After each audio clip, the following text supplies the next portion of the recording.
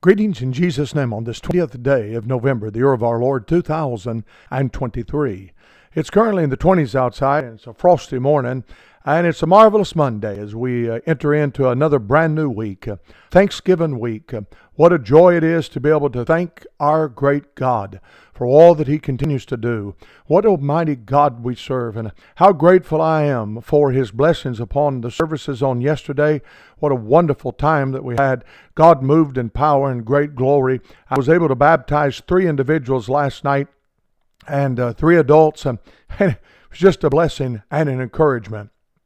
Thank you for praying for us as we continue to labor on for Christ and plow on and win souls and disciple new converts and see people saved. And it's just a wonderful, wonderful thing. Today we're busy again at the gymnasium working and just working feverishly, trying to get everything accomplished. We did have our game on Friday night, and it was a tremendous success. The gym was packed out. And the volleyball team won, the basketball team won. It was a great night of fellowship and competition among 2 Christian schools. But there's still much work that needs to be done. And we'll be laboring on for several years on all the building projects that we have. And I ask you now to continue to pray that God would provide in different areas. God knows what they are. And I'd ask you that you would pray and ask God that He would help us. In your Bible today, I want you to look with me in the book of Proverbs, in chapter number 20 and verse number 21. An inheritance may be gotten hastily at the beginning, but the end thereof shall not be blessed. And I see this often in the lives of individuals that receive an inheritance. And they get it from their grandmother or their grandfather, and they get it from their mother or their father, and boy, they just as happy as a clam, and they think this is all we need now. We have our inheritance, and they have it in their hand, but the end thereof shall not be blessed.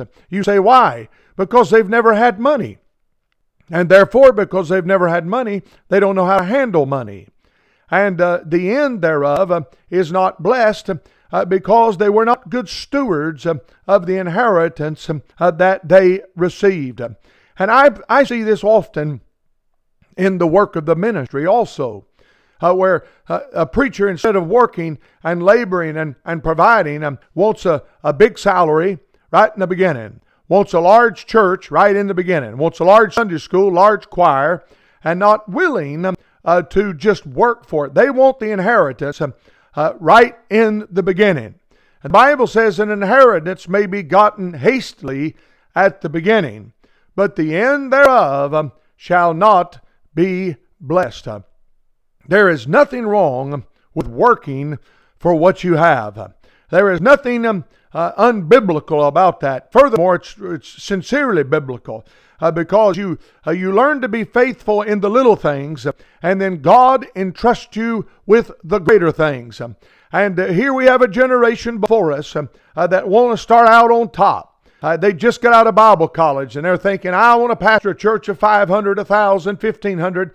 I want to be the steward of a staff, and I want to have a Christian school with 15 staff members, 12 staff members, and 100 students. And I want to be the steward of all of the properties. And they think that they could get an inheritance, and they think they can get it quickly, but the end thereof will not be blessed.